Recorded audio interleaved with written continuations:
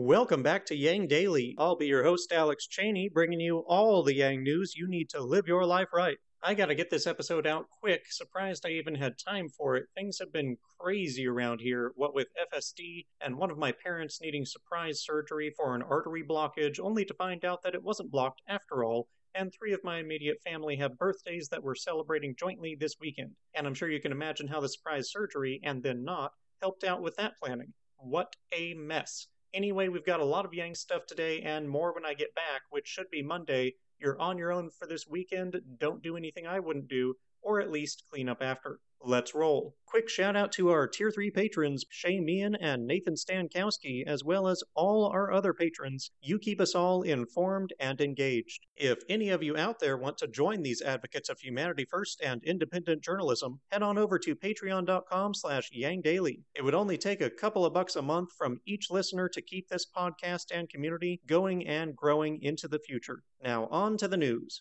Yang's new book, Forward, has already made the bestseller list, which should be great news for democracy. It also appears to be getting good traffic in local libraries. Jamie Paul wrote a great review of the book as well as reactions to it, which is blowing up in the Yang Gang. Here's some fun parts. Quote, "When news of his book broke, everyone freaked out, rushing to their keyboards to issue sweeping denunciations. Pontifical robes and ceremonial scepters materialized on their bodies as they proclaimed from on high that Andrew Yang, supposedly an unpopular loser who couldn't lead his way out of a wet paper bag, was also somehow powerful enough to take down the country. Likewise, the charge that this is an insolent act of pride doesn't add up. To create a third party in a hyperpolarized, emotionally volatile, deeply entrenched duopoly is an act of pure self-abuse whose only conceivable motivations are a sense of civic duty or a fetish for masochism." End quote. Very true, and clearly in response to the droves of mindless Twitter peons calling Yang a grifter for having the audacity to sell a book about democracy reform while trying to achieve democracy reform. Must be the word of the month on the idiot calendar. Yang also wrote a new article titled Biden v. Trump Part 2. It lays out the reasons why it's very likely that we'll be seeing a rehash of the last election in 2024, and why Biden is likely to lose this time around. I unfortunately agree with all of it. Toward the end, Yang says, quote, "People imagine that I am setting up a third party in order to set the stage for a presidential run in 2024.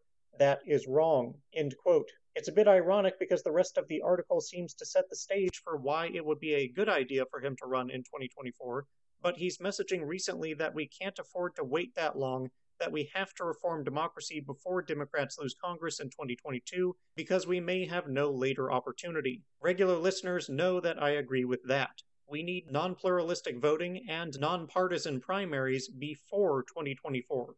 This next piece is pure speculation, but I found it curious. Twitter user New Progress suggests that Yang's, some might say inane Twitter posts of the obvious or dad joke variety may be a clever marketing ploy to drive traffic to his more substantial messages. Come for the dunking on Yang being goofy, stay for the real policy solution sort of thing. All press is good press mindset. I don't know if that's the game plan, but I hope it's working. One of his recent more substantial tweets was to point out that policy and messaging which plays well with voters often doesn't play well with the media, and this is a very important disconnect. Democracy depends on voters being informed about their options. Media is the great filter in politics. It decides what ideas and narratives get access to voters, and it does not decide based on merit, but what drives attention to the media corporation. And I got a perfect example of it right after reading Yang's tweet in the form of a trending Twitter topic about Biden reinstating one of Trump's border policies. It led to an endless list of articles with titles suggesting Biden has come around to Trump's thinking on the border. But then you see from non-media sources that actually it's a Supreme Court ruling that is forcing Biden to reinstate the practice. Minor detail there that somehow didn't make it into the headlines. Sensational media incentives are one of many ways that reasonable ideas get pushed aside to be replaced with conflict and nonsense. Reforming media incentives is a vital plank to reforming democracy. In RCV news, Washington State has a bill in committee, so not yet voted on, to allow ranked choice voting elections across the state. The current bill requires that voters be allowed to rank at least 5 candidates for each office, assuming there are that many. It does not mandate RCV, but allows each area to use it if they wish. If you're tired of being unable to vote for who you want for fear of a wasted vote, fix it.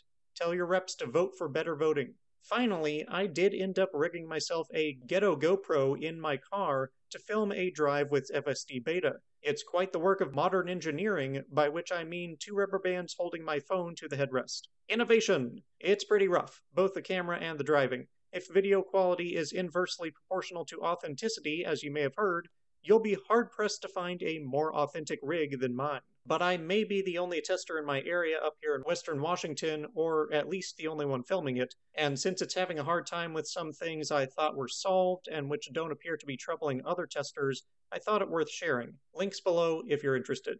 And that'll do it for today's Yang Daily. Bookmark and share the bestseller, Jamie's book review, the Biden immigration media BS, and Washington's RCV bill, flood Congress with calls, tweets, faxes, and letters using the ResistBot or Income Movement easy contacts below. If you need help, consult Humanity Forward, the Income Movement Aid Database, the Mission Asset Fund, or United Way, and don't forget to Yang Daily.